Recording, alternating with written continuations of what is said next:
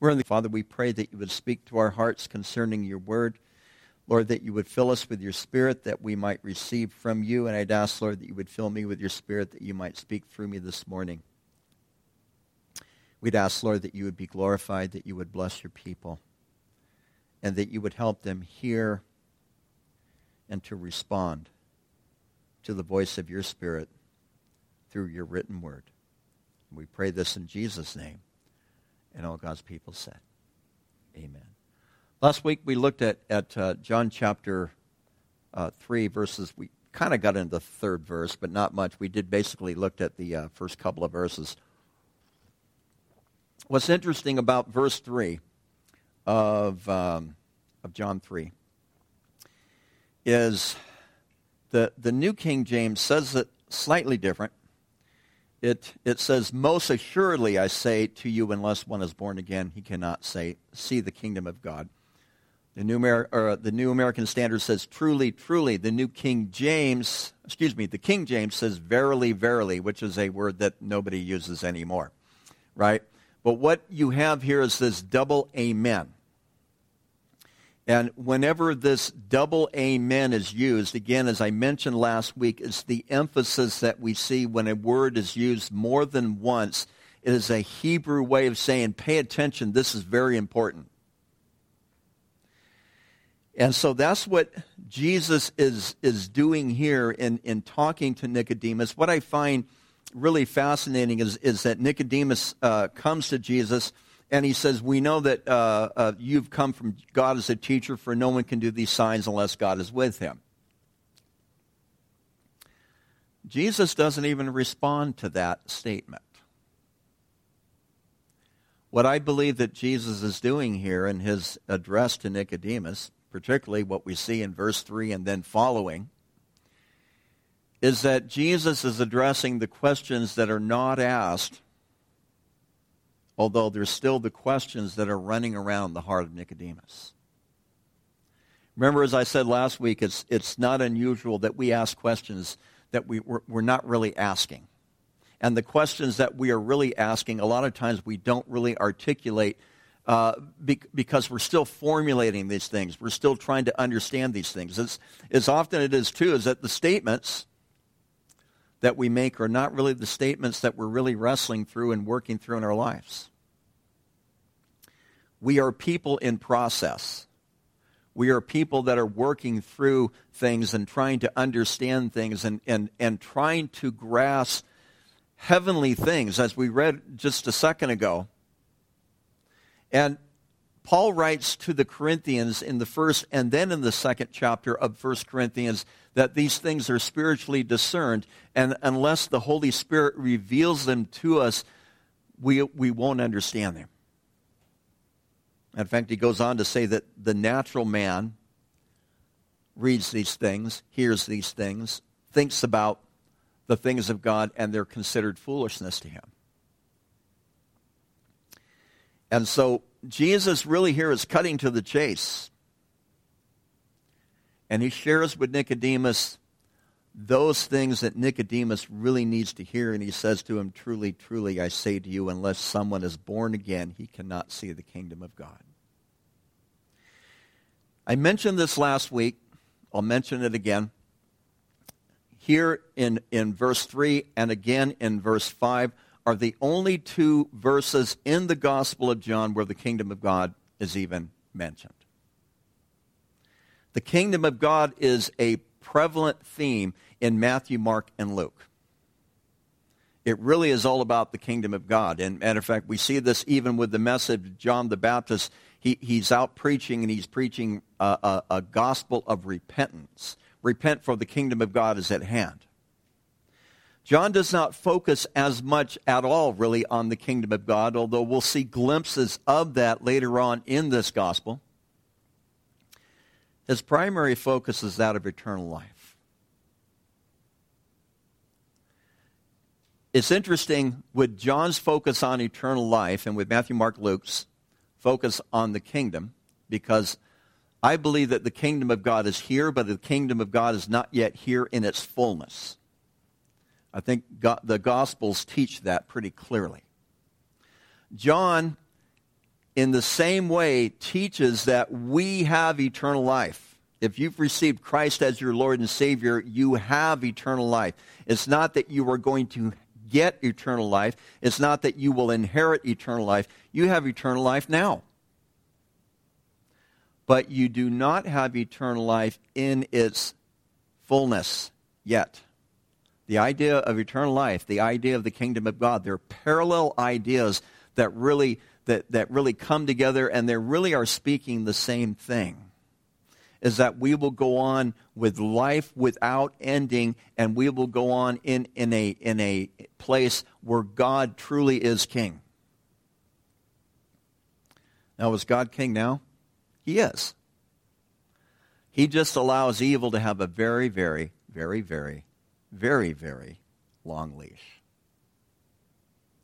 And one of these days, all of that will change. And we will see the fullness of the kingdom of God when the king returns and sets up his kingdom.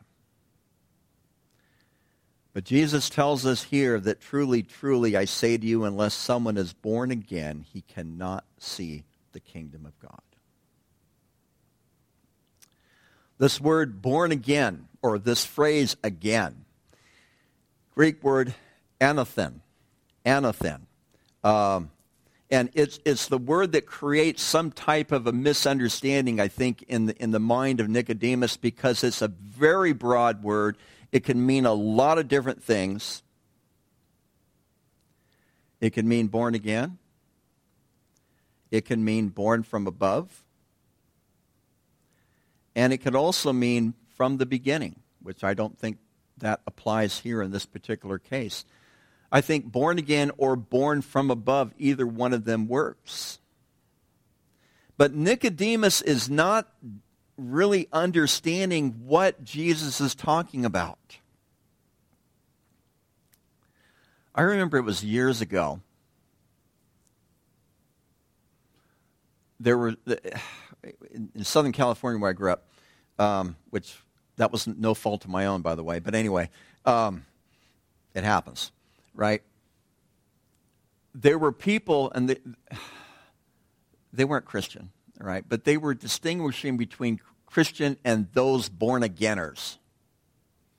You ever been called a those born-againer? I've been called a those born-againer. If you've been born again, then you are a Christian. If you are a Christian, truly, if you've received Christ as Lord and Savior, then you have been born again, or born from above. It is a spiritual rebirth. But particularly with the people who refer to us as those born-againers, it's because they didn't like us, right? And often it was, I think, too, that the Holy Spirit would be convicting them of their lives. We see it later. Boy, this is really such a full chapter. Men love darkness rather than light because why? Because their deeds are evil. And so people would do evil deeds, and here comes one of those born-againer types, right? And just ruins everything, you know. And boy, I saw it so many times, particularly growing up in high school and such. But the thing is, Jesus is making a very definitive statement here, saying that unless you are born again, unless you are born from above, you're not seeing the kingdom. And if you don't see the kingdom, then you're not having what? Eternal life. Do you see, as we read, if you think through this a little bit, or even glance ahead of what Jesus is saying a little bit later on in this chapter, that he is correlating this idea of the kingdom and eternal life together? That if you have been born from above, or you've been born again, then you are part of God's kingdom. You are a child of God.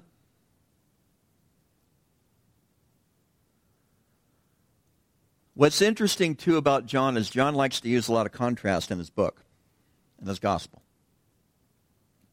And what you have here is a contrast between the realm of the heavenlies, or the realm above, and the realm of the earth. Spiritual things, worldly things. That would be another way to say it. Another way to say it might be flesh and spirit. And now he uses Now pay attention on this one and disagree with me if you want, and you normally do anyway. But John is using flesh in a different type of definition. When Paul talks about the flesh, he talks about the flesh being evil, essentially, doesn't he? He talks about the flesh being sinful. When John talks about the flesh, he's really talking more about the flesh being earthly.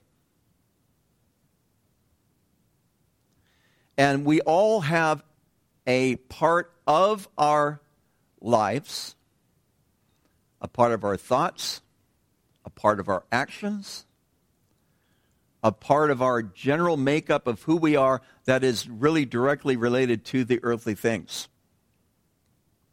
But when you have been born again, or born from above, you have entered a different realm as well, where now you are a part of the realm of the spiritual things, or the heavenly things, or the things of above. And we as Christians live spiritual lives. Why would we not expect? I'm going to make some of you uncomfortable on this one, but I'm going to do it anyway. Why would you not expect supernatural things? Why would you not expect them? I'm not advocating throwing away discernment.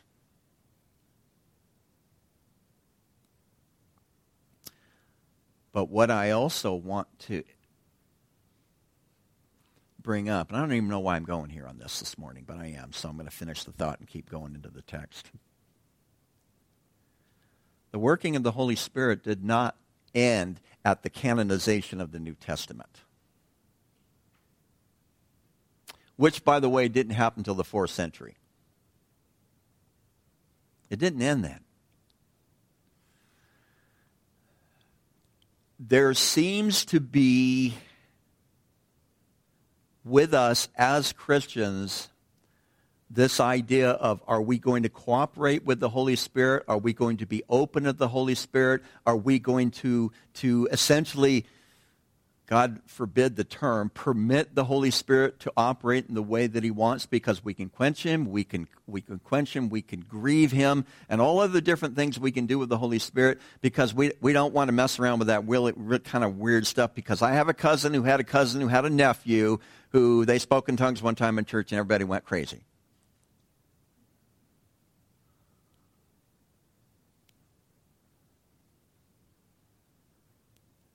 Now, I'm a good Baptist, all right? But I'm not a cessationist. And let's be open to the things of the Spirit. Let's also be open to the fact that the Holy Spirit might actually want to say something to you each and every day. And it doesn't have to be weird. And it doesn't have to be strange. And yes, there are times that people say, well, the Spirit told me this. And I'm thinking, you know what? The reality is I don't go home with them. Right? I don't go home with that person. I go home with my wife, right? I worry about me, I worry about my wife. I don't have to worry about you. And I will entrust the Holy Spirit. I will entrust to him your relationship to him, even if I disagree with you. And sometimes I do. Don't want to look anybody in the eye right now, all right?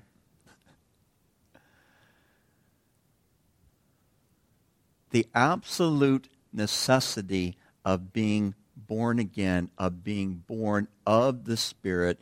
Truly, truly, I say to you, unless someone is born of water and of Spirit, he cannot enter the kingdom of God. And so if we are, I'm going to get into this in a second, so I'm jumping slightly ahead of myself, but just follow me. If we are born of water and Spirit, then we enter into spiritual lives. Period. How can you not? Now, there's still a part of us that is part of that earthly realm. But by the power of the Holy Spirit, by the power of the new birth,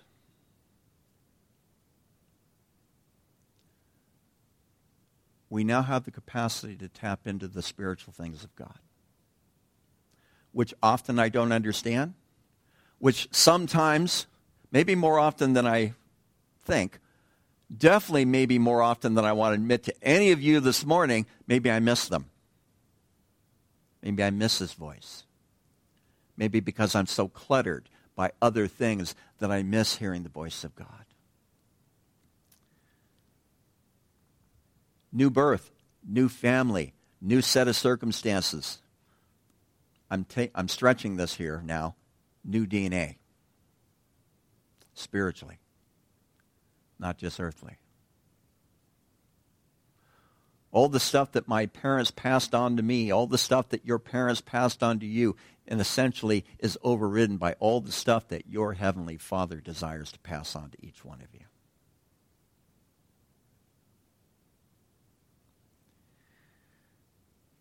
So Nicodemus, brilliant question. Verse 4. I'm being sarcastic, by the way. How can a person be born when he is old? He cannot enter his mother's womb a second time and be born, can he? Well, Nicodemus, have you ever heard of anybody doing that thus far? He doesn't know what to say, so and it's interesting, because I do this from time to time. I know each and every one of you, but I won't look you in the eyes either. I know each and every one of you do from time to time. You don't know what to say. You feel like you have to say something, so you end up saying something stupid.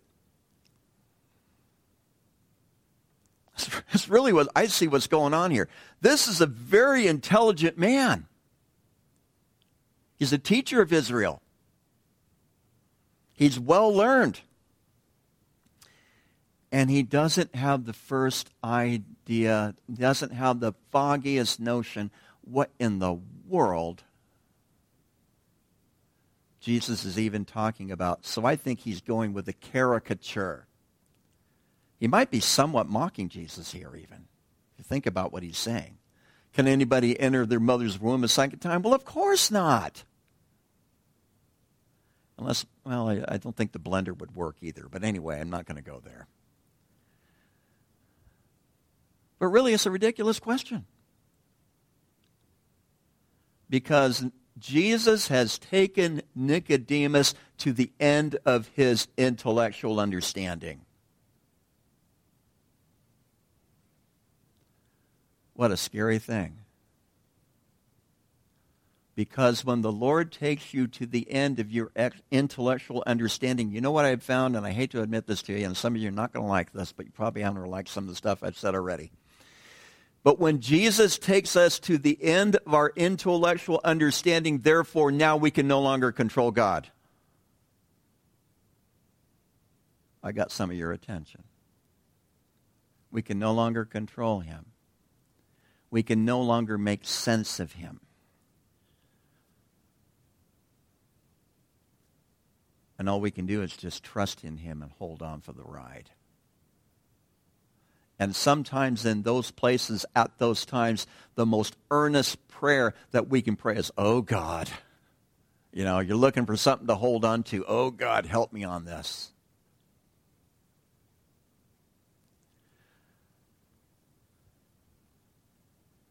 And when we relinquish our control of God, then the Spirit has an opportunity to really get our attention, because he has brought us to the place where he can finally speak to us and we're able to hear him. And basically, Jesus repeats himself. Truly, truly, the double amen. Pay attention, Nicodemus. I say to you, unless someone is born of water and of Spirit, he cannot enter the kingdom of God. Verse 5 is a really controversial verse because it's interpreted in a lot of different ways. He says, unless one is born of the water and Spirit, he cannot enter the kingdom of God. A couple of different ideas on this. Water could represent our human birth. Spirit represents our new birth. Doesn't make a bit of sense to me, but a lot of people teach that. because he is talking to people, in this case, Nicodemus. He's talking to Nicodemus, who is what? Already been born. All right? But it's a hard verse. And some like to take this sacramentally. And they will refer to the water as baptism. Now, I will admit, there's a lot of things about baptism that I don't understand. I know that we are commanded to do so in following Jesus. But I also know that we are saved by grace through faith, not of works, lest anyone should boast. Excuse me, we are saved by grace through faith. It is a gift of God, lest any man should boast. So baptism doesn't save you. We're called to be baptized. I think in the same way, communion. It doesn't save you, but I think the Lord instituted these things by which we can have these deeper spiritual experiences with Him wrapped around physical elements. With baptism, the water. With communion, the bread and the wine. Okay, the grape juice. Anyway, you get the idea.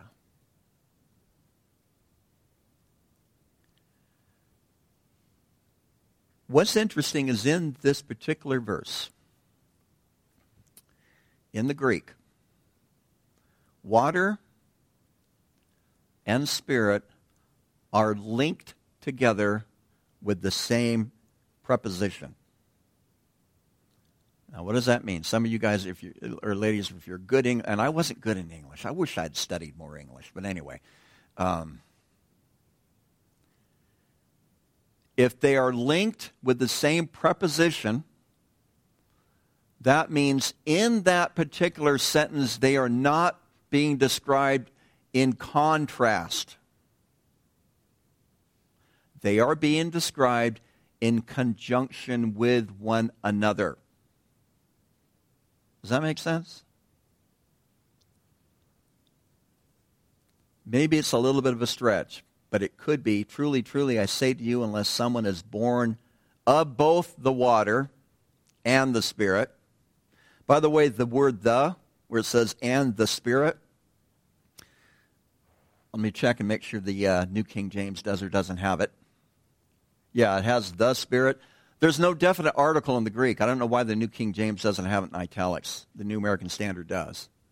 So it would actually read better, is born of water and spirit, not water and the Spirit. So what's it talking about? Again, it's not a contrast, but it's a linking together. It's a coordinating of these two ideas. Now, we have to go to the Old Testament. We have to go to the Old Testament, I think, to understand this. In the Old Testament, water is used, is symbolic of bringing life to people. In Isaiah 55, verse 1, I have part of it, but I want to read a little bit more than part, so I want to turn to it. Isaiah 55, verse 1.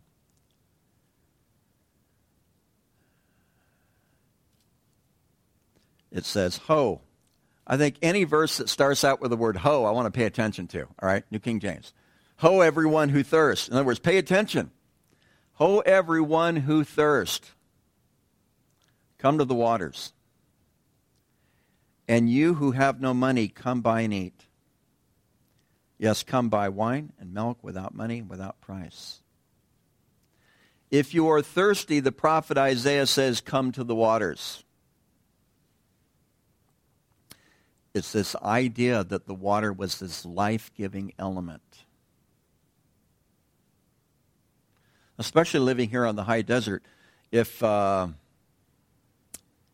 can only go for a couple hours without a drink of water. I don't know about you. I start feeling really thirsty and really dried out. And I've gotten to where even at night there's a glass of water sitting on my nightstand, and I go through at least half of it. I wake up and I'm like, I need a drink of water, you know. Water is life-giving. physically. Water is symbolic in the Bible of life-giving spiritually. See, the physical, the realm below, the realm of the earth, is often symbolic to illustrate the realm of things above, the realm of the heavenlies, the spiritual things. And so water is this life-giving idea. Jeremiah chapter 2, verse 13, I have it in front of me. I'll read it to you. It says that my people have committed two evils. They have forsaken me, the fountain of what? Living waters. My people have committed two evils. Number one, they have forsaken me, the fountain of living waters. So they have forsaken God, who is the source of spiritual life. And, second of all, they have hewn for themselves, or dug out for themselves, cisterns. Broken cisterns that can hold no water. You guys know what a cistern is. Some of you guys grew up on the farm. You know what a cistern is, right? It's like a pit or like a cave or something where you can store water in. I was surprised when I first moved here to find out that there are houses that are somewhat off the grid.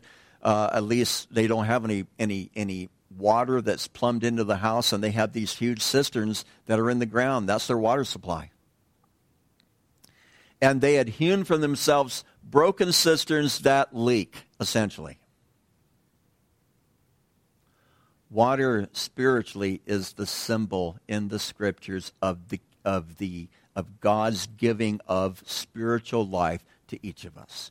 Just as water sustains us physically, water also sustains us spiritually. I'll jump ahead. John chapter 7, we'll look at that, probably next July. I don't know. John chapter 7. If any man thirst, Jesus says, let him come to me, and I will give him what? Living water. John commentates on what Jesus said, and this he spoke of the Spirit who had not yet come because Jesus had not yet been glorified. Water is also a symbol of the Holy Spirit.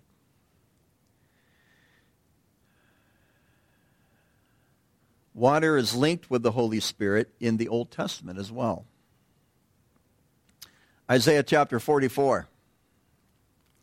In verse 3 it says, for I will pour out water on him who is thirsty, and the floods on the dry ground, and I will pour my Spirit on your descendants and my blessing on your offspring. I will pour water on him who is thirsty, and floods on the dry ground, and I will pour my Spirit on your descendants and my blessing on your offspring. You know what's interesting about Isaiah 44? This fascinates me. Isaiah 44 is an end-time context. Isaiah 44 is talking about when Jesus, the Messiah, returns and establishes what? The kingdom. He establishes the kingdom, and he pours out water, and he pours out Spirit upon his people. Because unless you are born again, you will not see the kingdom of God. See, Jesus is referencing that which has already been declared by the prophets here. It fascinates me how the Bible is so integrated and so knit together. One more, Ezekiel chapter 36, verse 25. I'm going to finish a little early today. It says, then I will sprinkle clean water on you, and you shall be clean.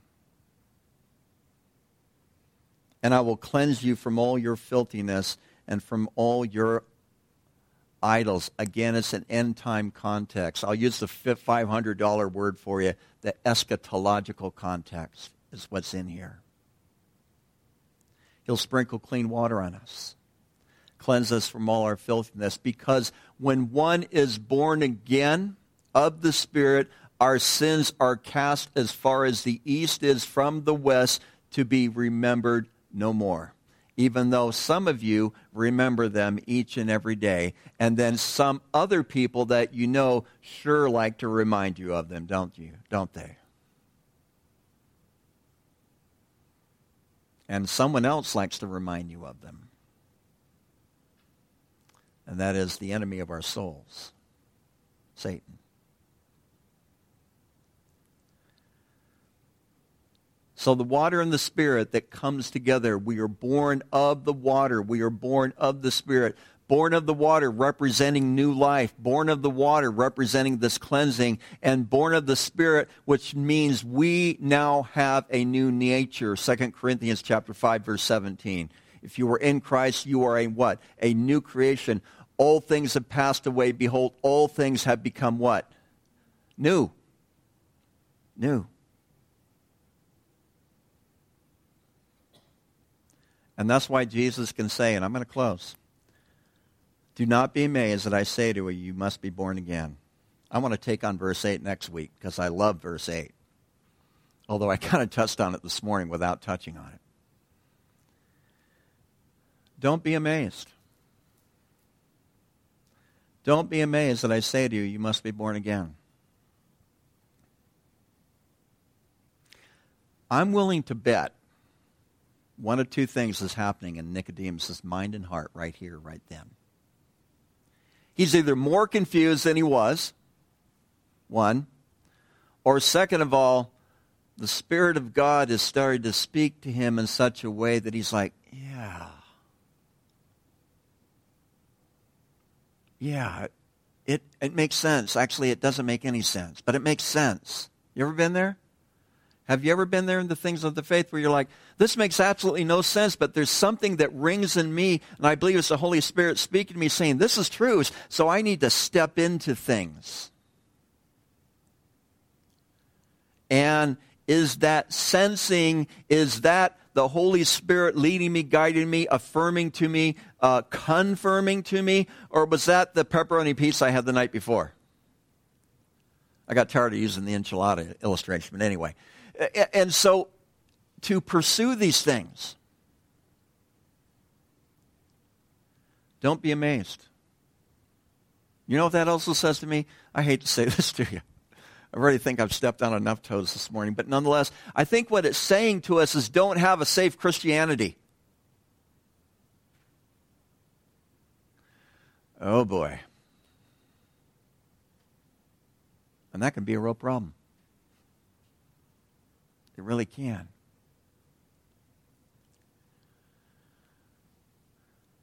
But then again, as Jesus said to us, and I believe the Holy Spirit saying to us this morning,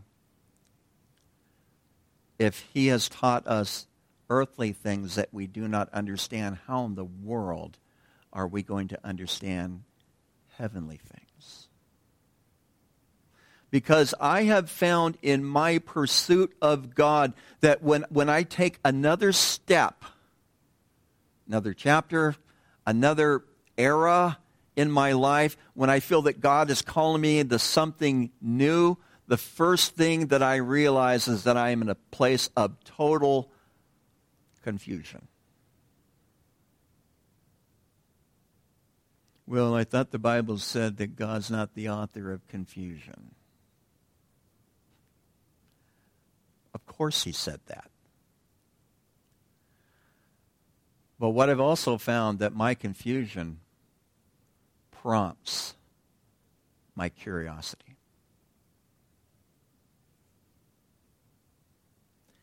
And is this road going to be a dead end?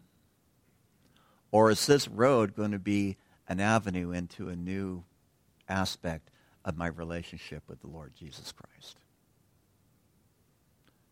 So don't be amazed. Don't be amazed that Jesus said, you must be born again. You see why so many people describe John as the mystic? Because so much of his writing it really gets past that surface layer, and it really starts getting into the depths of our souls. And yes, there are so many things that I don't understand, and yes, there are things that I'm still pursuing, and there are things that I have pursued for years.